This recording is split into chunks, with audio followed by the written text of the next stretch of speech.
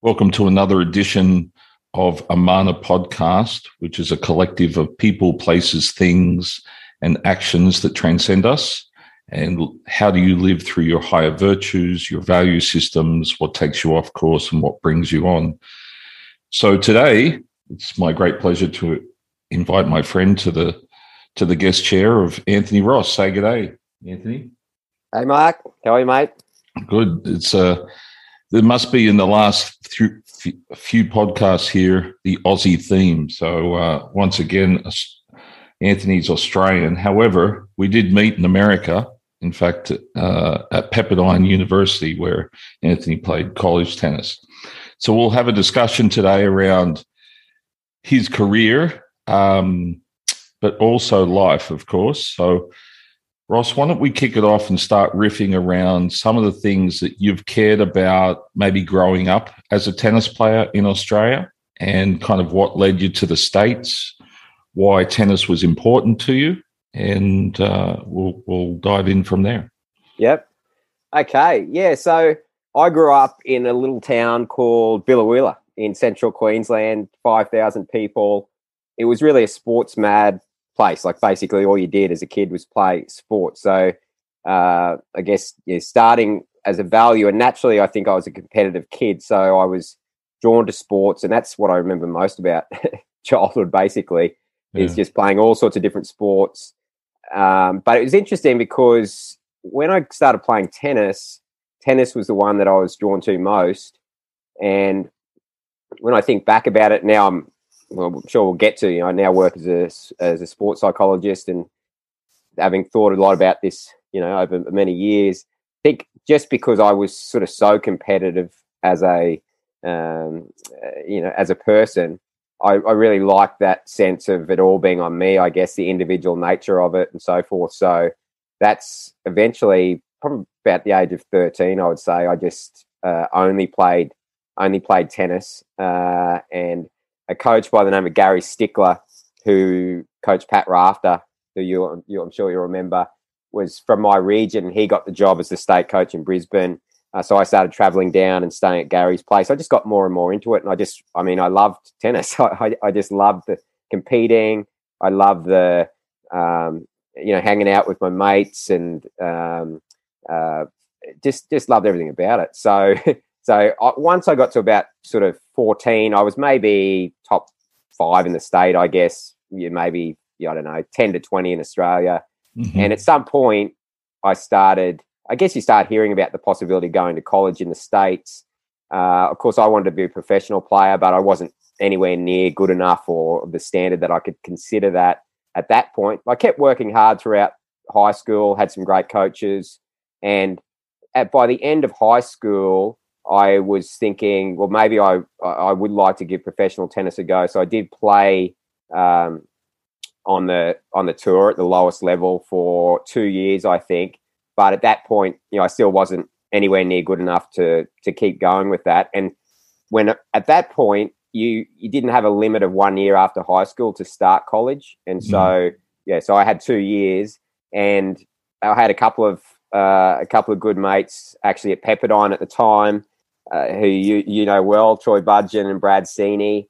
And I had a link through the coach at the time, great psychologist and coach Alan Fox over there.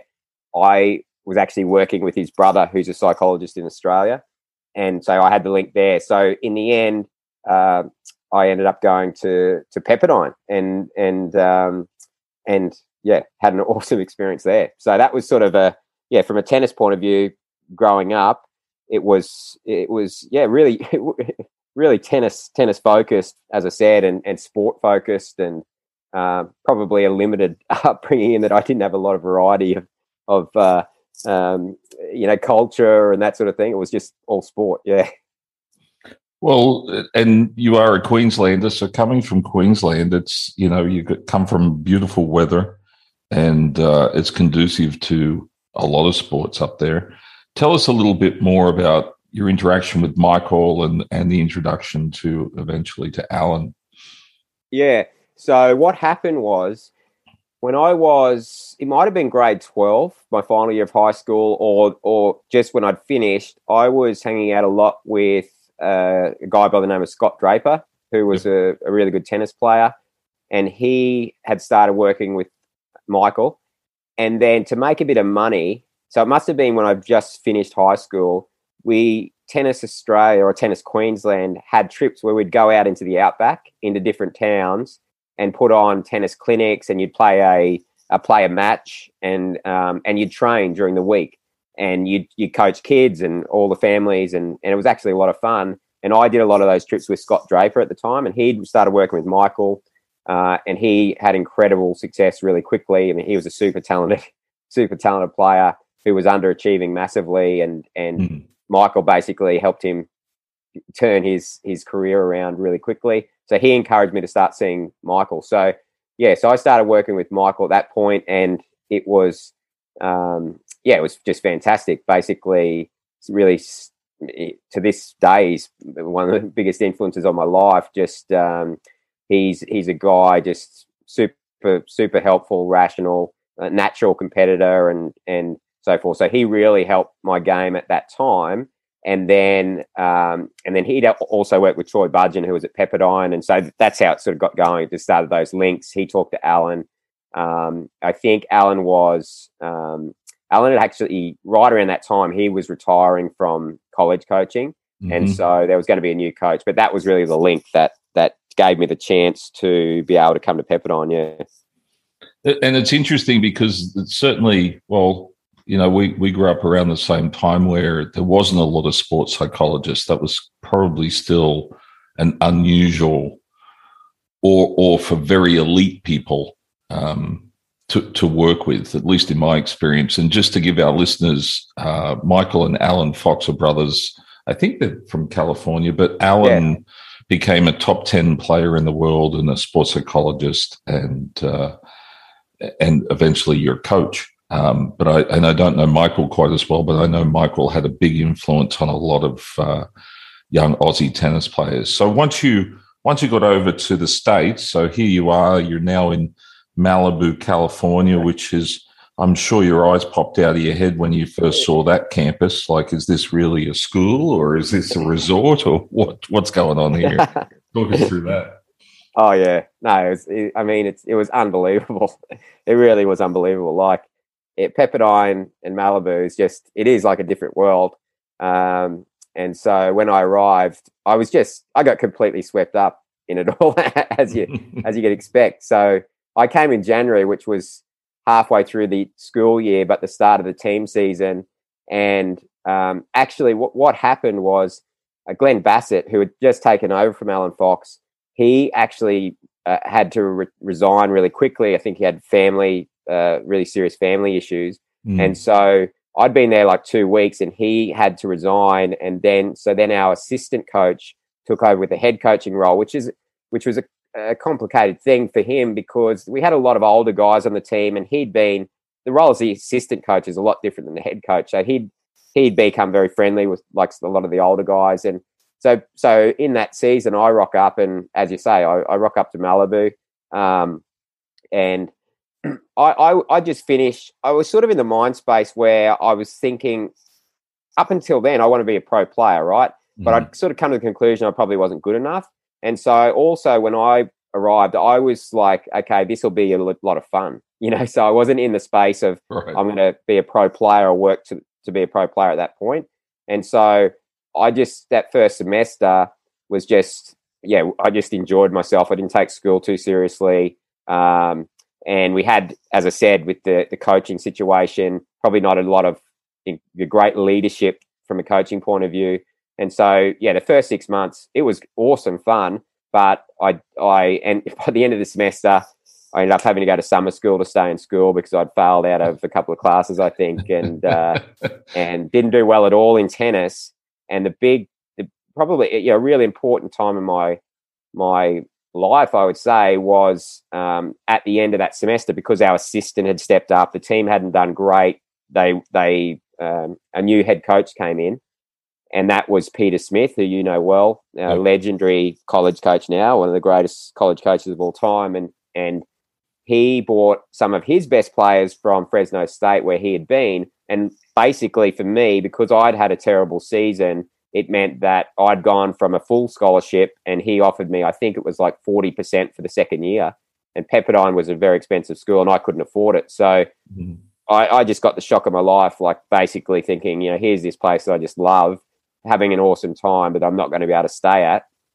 And what happened was eventually you can actually take a semester off, one semester throughout the 4 years. And so what we worked out was if I had a 40% scholarship, if I went back to Australia again for 6 months and came back in the next January, that would be 80% for half the year. And so we worked out that I could do that. And so that's what I decided to do. But that really shocked me. From then I just thought, you know what, this is an incredible opportunity. I don't want to mess it up again. I came home to Australia and I worked with Michael Fox really intensely for several months. And I just was super professional, like I was on the tour, and I just worked incredibly hard. And I just came back then in my second year with the mindset of, I just want to make the best of this. And from then on, I still had a great time. It was just incredible fun, but I found a better balance, and I was, from there on, did really well, and was able to then earn bigger scholarships that allowed me to stay there for the full 4 years. So, yeah. Yeah, interesting. And probably, well, I met you after you'd come back from Australia. So okay. I saw you definitely in a more serious mode. I think you were one of the 4 Aussies on the team at the time. Yeah. Yeah. So that's the other thing. I came at the same time as my best mate, Oliver Schweitzer. So we went in together. So you know Ollie well. Yep. And we came together, and we were probably got a bit carried away together in the first semester. So, yeah. And Ollie ended up having a great college career also ended up going to UC Irvine, but tremendous athlete. And, and it is a special thing to get one of these college scholarships, particularly coming from Australia, where you really don't know a lot about the American system. And part of your career, which we'll get into your later career, is you've helped a lot of people get over here and kind of understand what the process is and the pathways and everything else. Just staying with the college for the moment, in your senior year, you had terrific success in doubles, particularly with our mate Sebi. Why don't you talk a little bit about that? Yeah. So, as I said, when I came back, I started taking it a lot more seriously, and I formed a great doubles partnership with Sebastian Graf from France from my junior year. So my last 2 years, and we got to maybe 2 in the nation, I think, in my senior year as a doubles team, which was, I'm really looking back now on my college career, like I'm super proud of it, because, as I said, in that first semester, I was struggling to make the singles lineup, playing sort of in and out of the singles lineup, and not very successful. Maybe won probably not even 50% of my matches, and now in terms of marketing my business and so forth, I went back and looked at my stats and so forth from the time when I came back under Peter Smith, and I think it would still stand that I would have the second best singles and doubles combined winning percentage in Peter Smith's coaching career, behind Steve Johnson. Right. So that's something that I'm really, really proud of. I played low in the singles lineup, but I played high in the doubles lineup, and my doubles partnership with Seb was awesome. We didn't lose very much, and we were one of the best teams in the country for sure. And in the one of the highlights, then the lowlights of my college career, I guess, was, well, as a team, we had a great team that year. Yeah. We were 2 in the nation, I think, as a team, to maybe number 2 seed for the NCAAs in May in Georgia, after Stanford, who had an awesome team. They would have been hard to beat, but unfortunately, we lost early in the team event.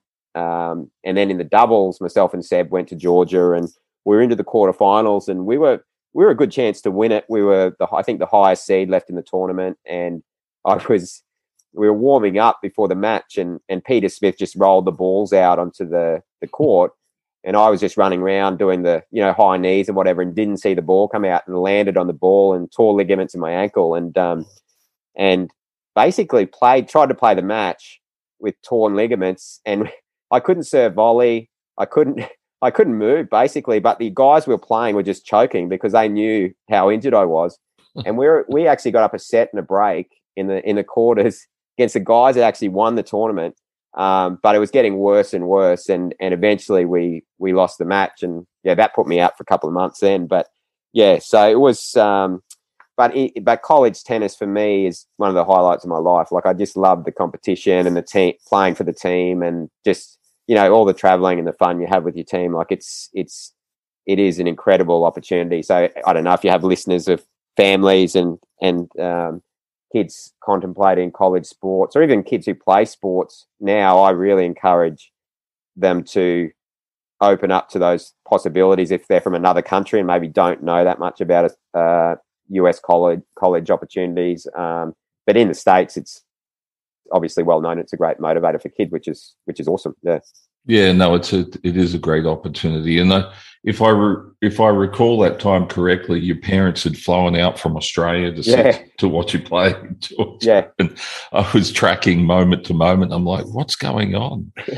but I think, and we'll get into this also, the trials and tribulations of the physicality of our body and our moral compass. And you and I come from probably a psychological, spiritual background, and you and I have had many debates around, what does it take to be a great athlete? And you were very motivated at the time around, it's all mental, Harry.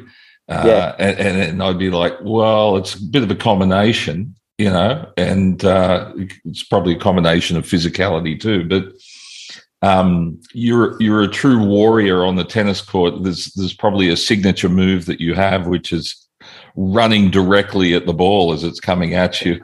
There's no one more warrior like on a doubles court than I think you yourself. And so moving from college, you moved into your pro career. You did get to play professional tennis and travel for several years, particularly on the doubles. Why don't you share a little bit about that and what that was like for you? Yeah. So by the end of my college career, that was what was great because, as I said, I was definitely not a chance to have any success really before college at my level. But through those 4 years, I became good enough to give doubles a crack. So that's what I did. And I think I played, might have been 3.5 years after college.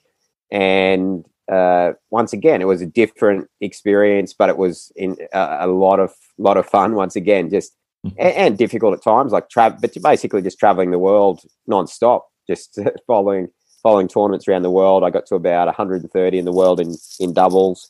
Played a couple of tour events, got to play Wimbledon mixed doubles. And so, it was awesome fun. It was a great thing to do when you're young, is just travel around the world doing what you love. If I look back on it now, one of the challenges was at that level, obviously didn't have any money in terms of trying to get support or coaching. And so you're literally on your own. Yeah. And so over time, like that took its toll. I think probably for the last year or so, I was starting to contemplate once again the idea that, maybe I could scratch by and play a few more years. But I came to the place where I thought, I'm not good enough to really make a good living out of this. And after 3 or 3.5 years of traveling the world and in that fashion, like it does get tiring, and it does and expensive.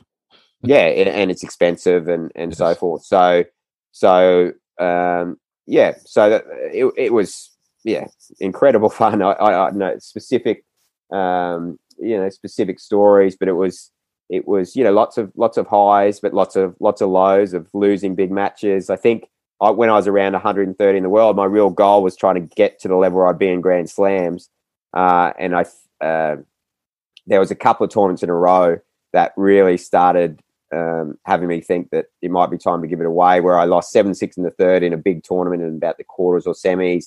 And then I got a wild card because I was playing doubles with John Huey, who well from Hong Kong, and he got us a wild card into the Hong Kong Open, and we were playing Josh Eagle and Sandon Stolly in the first round in the Hong Kong Open, and obviously a huge match for us, and led 4-1 in the third, led 5-3, 40-15, I think, and absolutely choked, like just got so tight, just knew what a huge opportunity it was for us. So I think in the end we lost 3 or 4 match points and lost 7-6 in the third. So that was a really huge loss, because those couple of tournaments at that time probably would have got me around 100 in the world, which would have given me the opportunity to probably play in the slams. Yes. Another brutal loss was Wimbledon qualifying 2003. I was actually playing Scott Draper, who I talked about before, and Peter Luxak, and I was playing with Alan Jones, another Aussie guy, and we led 7-5, 5-4, 30 love serving to qualify. Well, it was first round, but we knew they were lucky losers, so we knew that we were going to be in if we won that match, and lost that match. So that was a tough one to take, because obviously the chance to play Wimbledon is just, an absolute dream for every player. So as it turned out, I ended up getting in the mixed doubles, which was awesome. But to not win that match took a few days for sure to get over. Yeah. It's interesting. I just did an interview with Grant Doyle, who you know, and another friend and client of mine, Scott Arnold, who's a terrific golfer from Australia. And we're in these discussions around, what it's like on the tour, and I think people do have a perception, it must be such a great life, but there really is a lot of hardship. I don't want to say hardship, because that would be, it's all relative. It's all relative, exactly, which we'll get to as well. But it's not easy. How's that? And if you don't, it's not glamorous unless you're really at the top. And even then, it's still difficult. So it's putting things in perspective. Having said that, was there a career highlight of yours or a match that you recall where you go, wow, that really... Winning, off the top of my head, John and I also, we played in the China Open one year, and that was the only main draw tour event match that I won. So I'd probably say that one we won 7-6 in the third against the guys that were well entrenched in the top 50 in the world as a team. So that on the tour level was probably the highlight of my my doubles career. I played the Japan Open and played Michael Chang. And that was actually supposed to be on centre court. He was obviously huge in Asia. Yes. And I think it was Hewitt was going to play the singles, and then we were going to play against Chang and Habati on centre court to a full house.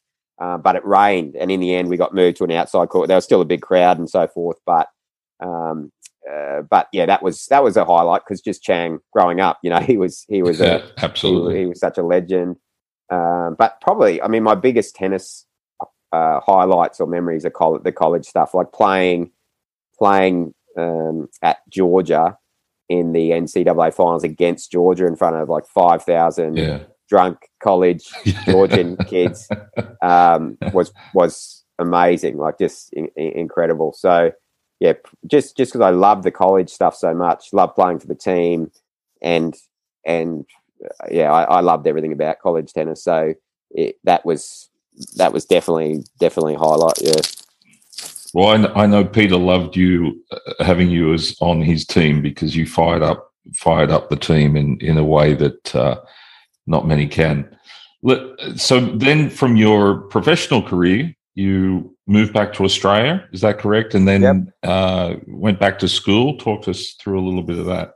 Yeah, so I finished playing. I was actually coaching towards when I was still playing. So I coached that's right. Peter Clark, an Irish Aussie guy. And so I was playing doubles pretty much for maybe nearly last year. I was playing doubles, but coaching him. So I was really playing doubles at the tournaments that he was playing. And so that transitioned me into coaching. So I was coaching. I started coaching, but then I sort of figured, I figured, from a competitive point of view, like I underestimated how difficult coaching was going to be.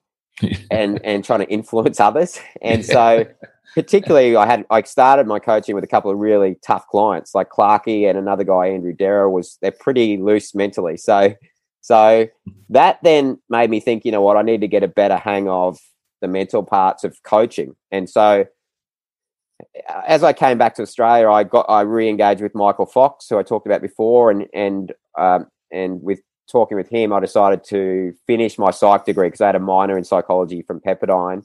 And so I just coached and went through the process of becoming a sports psychologist basically over the next few years. And so that led me down the track of moving into sports psych full time. I actually ended up doing like a bit of clinical stuff along the way, which you tend to do. So I did quite a mix of stuff for a year or two, and eventually, because of my history in tennis, and I started naturally getting more tennis clients and so forth. And eventually, probably in about 2012, 13, I decided, well, I'm just going to focus specifically on tennis. And I started my business, Mentally Tough Tennis, and started working with tennis players of all ages, standards, and so forth. So that was sort of the journey after playing to coaching into sports psych. And what have you learned and cared about doing sports psych and working with players?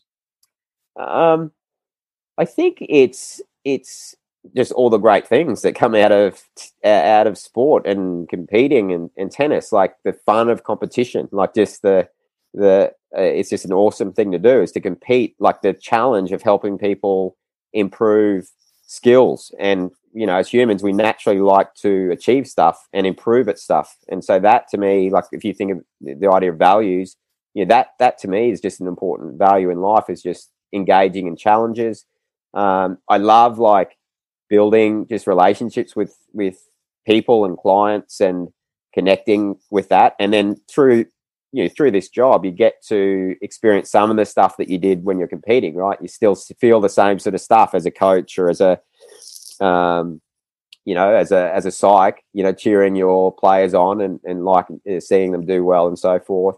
And just it's contributing to others. Like it's as a tennis player, when I was young, it's more of a selfish life where you're self-driven and focused on yourself and what you're trying to achieve and so forth. Whereas I enjoy just seeing others get to go after what they want and contributing to that. So I would say that's an important part of what I do. And I guess what I get out of it, that's what I encourage people and players I work with to do, is to try to get a broader perspective, I guess, of why they're playing and their purpose for playing.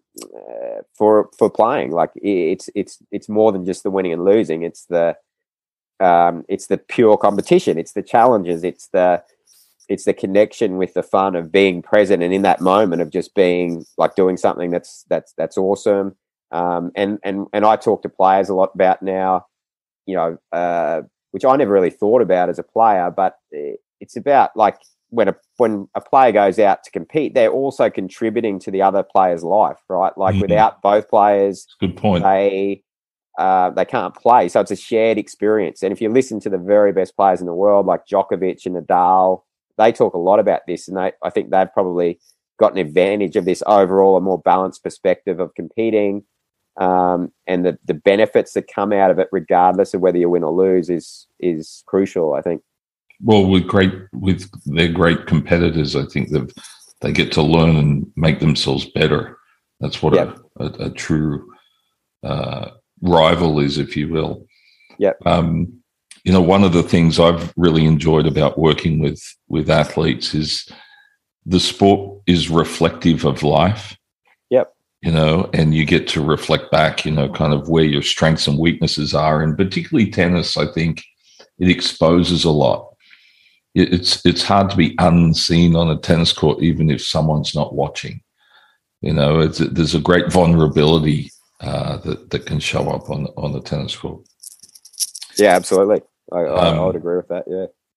And to touch into your personal life a little bit, Anthony, if you care to share, I don't know how much you care to share, but you've gone through some some physical things and some health things that have absolutely, undoubtedly changed your life and your family's life and those around you and the people, you, myself included, and your loved ones. So maybe share a little bit about that and some of the things you're probably still learning. Yeah. So it was 2000. Now I'm going back, end of 2015. Life was good.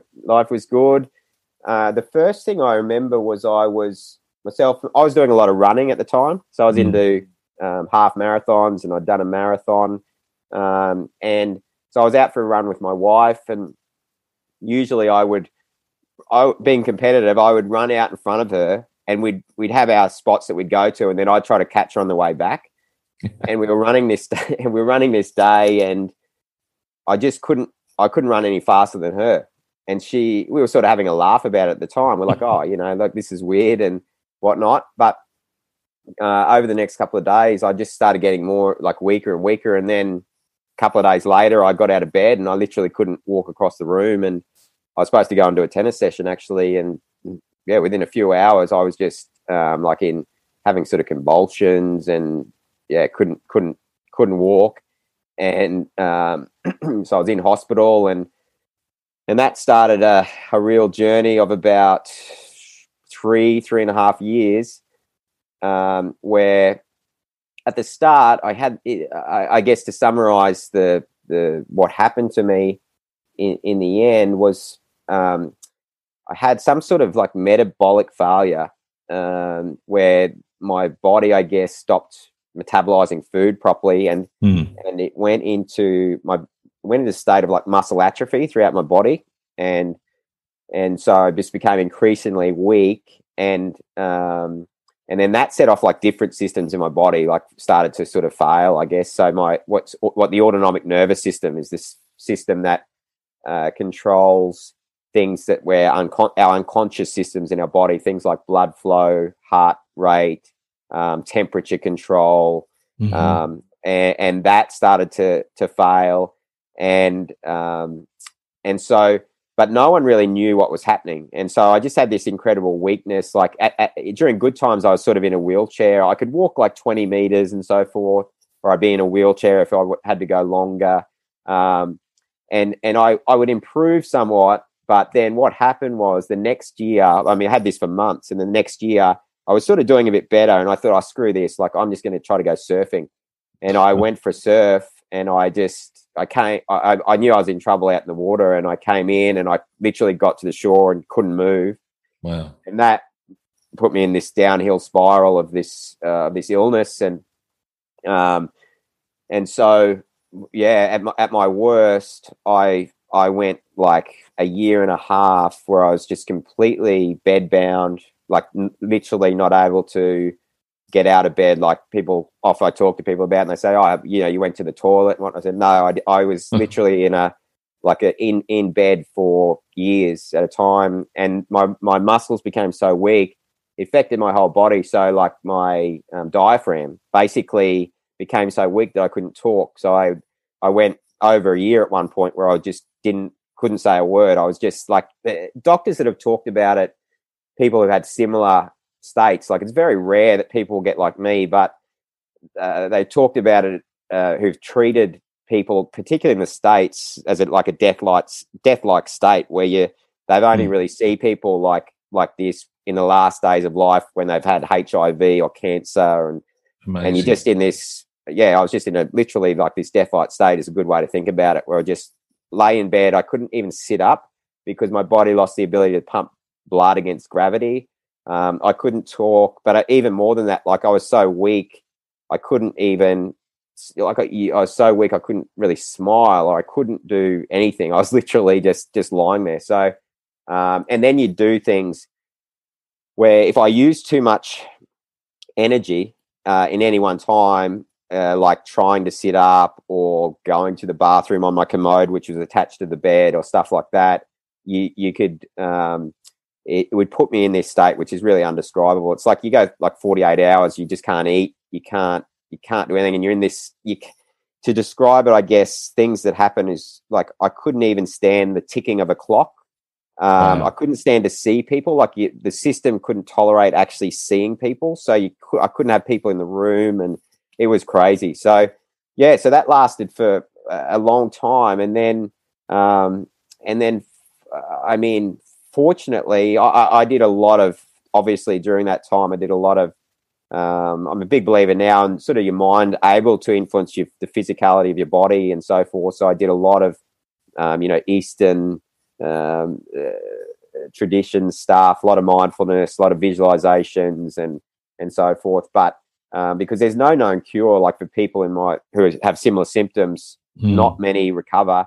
But I was lucky enough that I started improving, and over about a year, 2018 to 2019, I slowly improved. So over a couple of months, I started to be able to talk words again. I could say a sentence, and then I could say two sentences, and I started to be able to sit up again. And over a period of like 12 months, or probably a little more, I made what was a full recovery.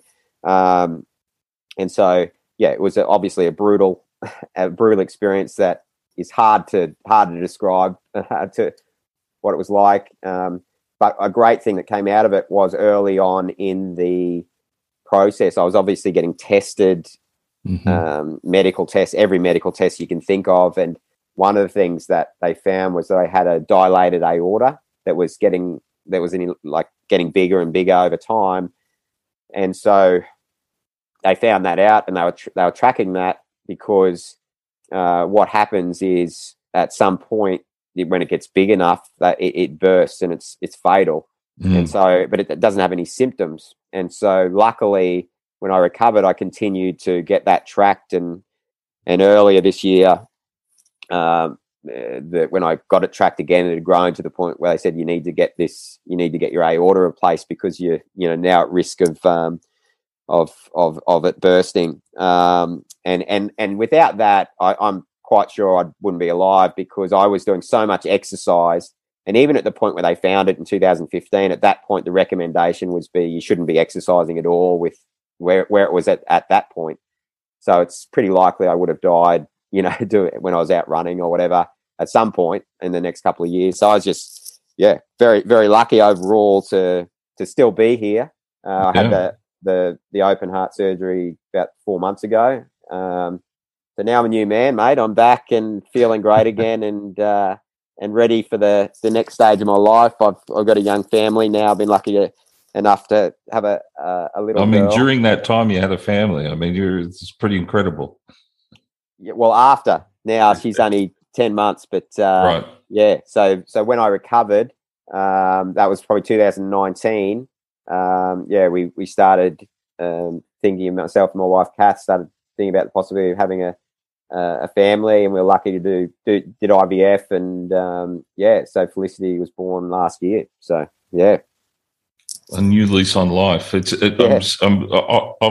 glad for many things, but certainly that you're still alive, because I actually just had a friend 3 months ago die of that heart failure.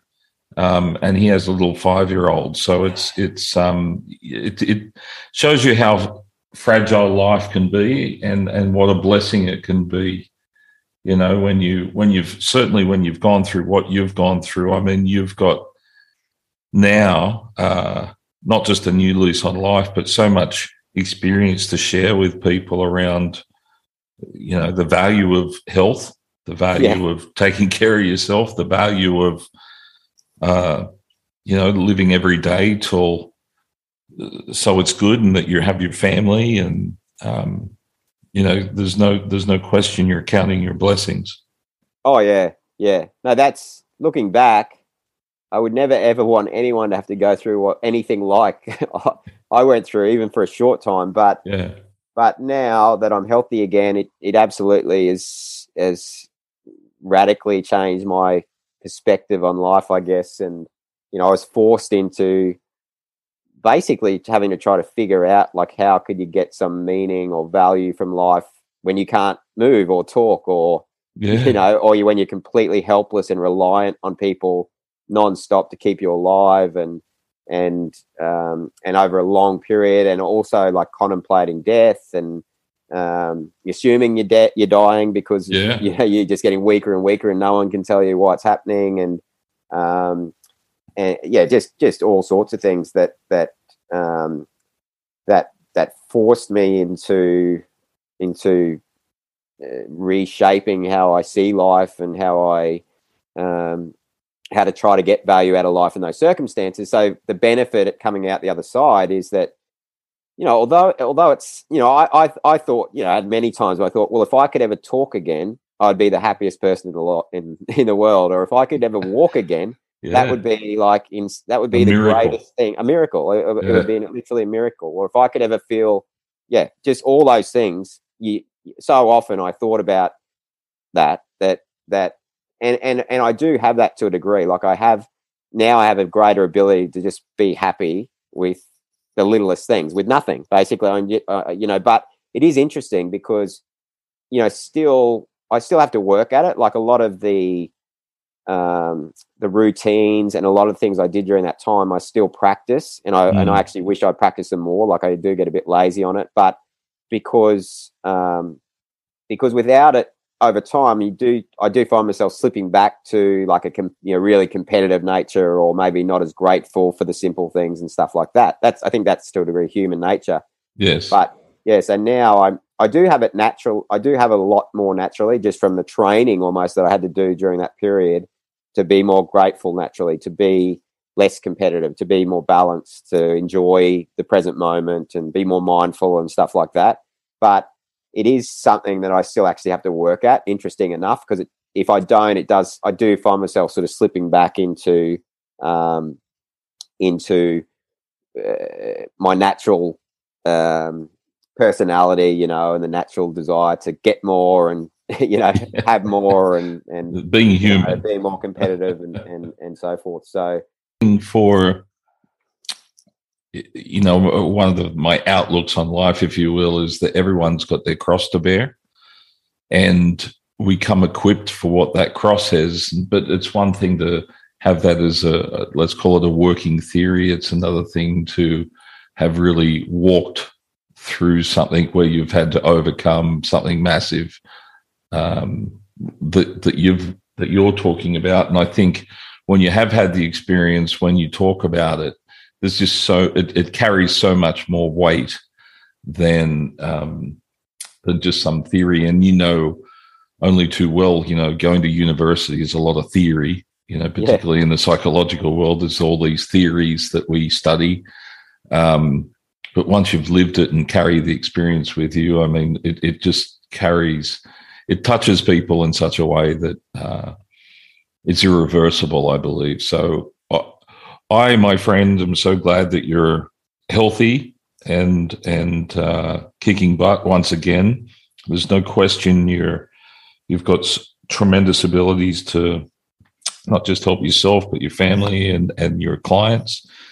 Tell us a little bit about just perhaps your website and how people could reach out to you if they're interested to know more about the work that you do in sports psychology and the corporate world that you're working in also.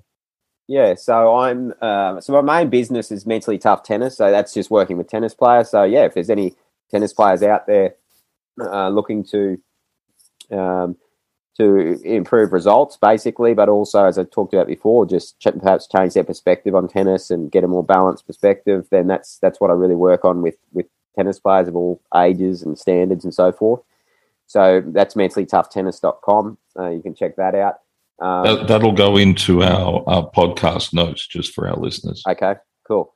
And then I'm really now, based on this last part of my life, as we've talked about, starting to really consider what I'll do next. I am involved with a corporate startup where we're interested in helping people within organizations improve well-being.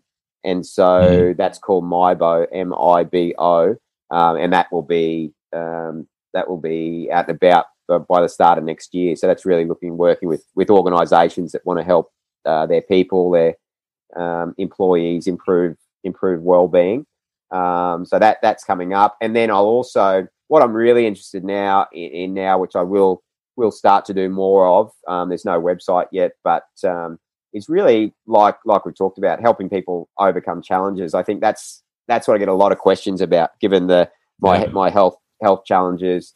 Now, it's what I find is people do just going through their own challenges. We know that challenges come in all shapes and sizes and so forth throughout life. It's pretty much a constant, or not, if not a constant, frequently we all face challenges. And so I'm just been really reflecting on and thinking about, what was it that I sort of did to get through the health challenges, and how my experience can really hopefully help others overcome or respond as well as possible to their own challenges, whether it be health or corporate or whatever.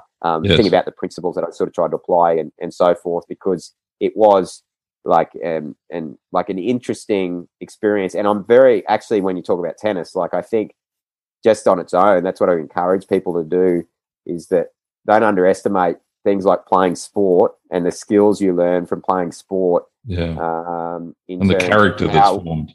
Absolutely. And the skills you develop the abilities to overcome challenges. Like, I think it's not just from a mental point of view, like surviving what I did reasonably well mentally. I think I never would have been able to do that if it wasn't for all the work I'd done in tennis, and all the skills. A lot of it was the same. I was applying a lot of the same stuff, to try to get by when I was really so unwell. So, so that I'm definitely going to go down that path as well, doing just trying to help people overcome challenges, really. So, well, your email will be available for people who would like to reach out to you.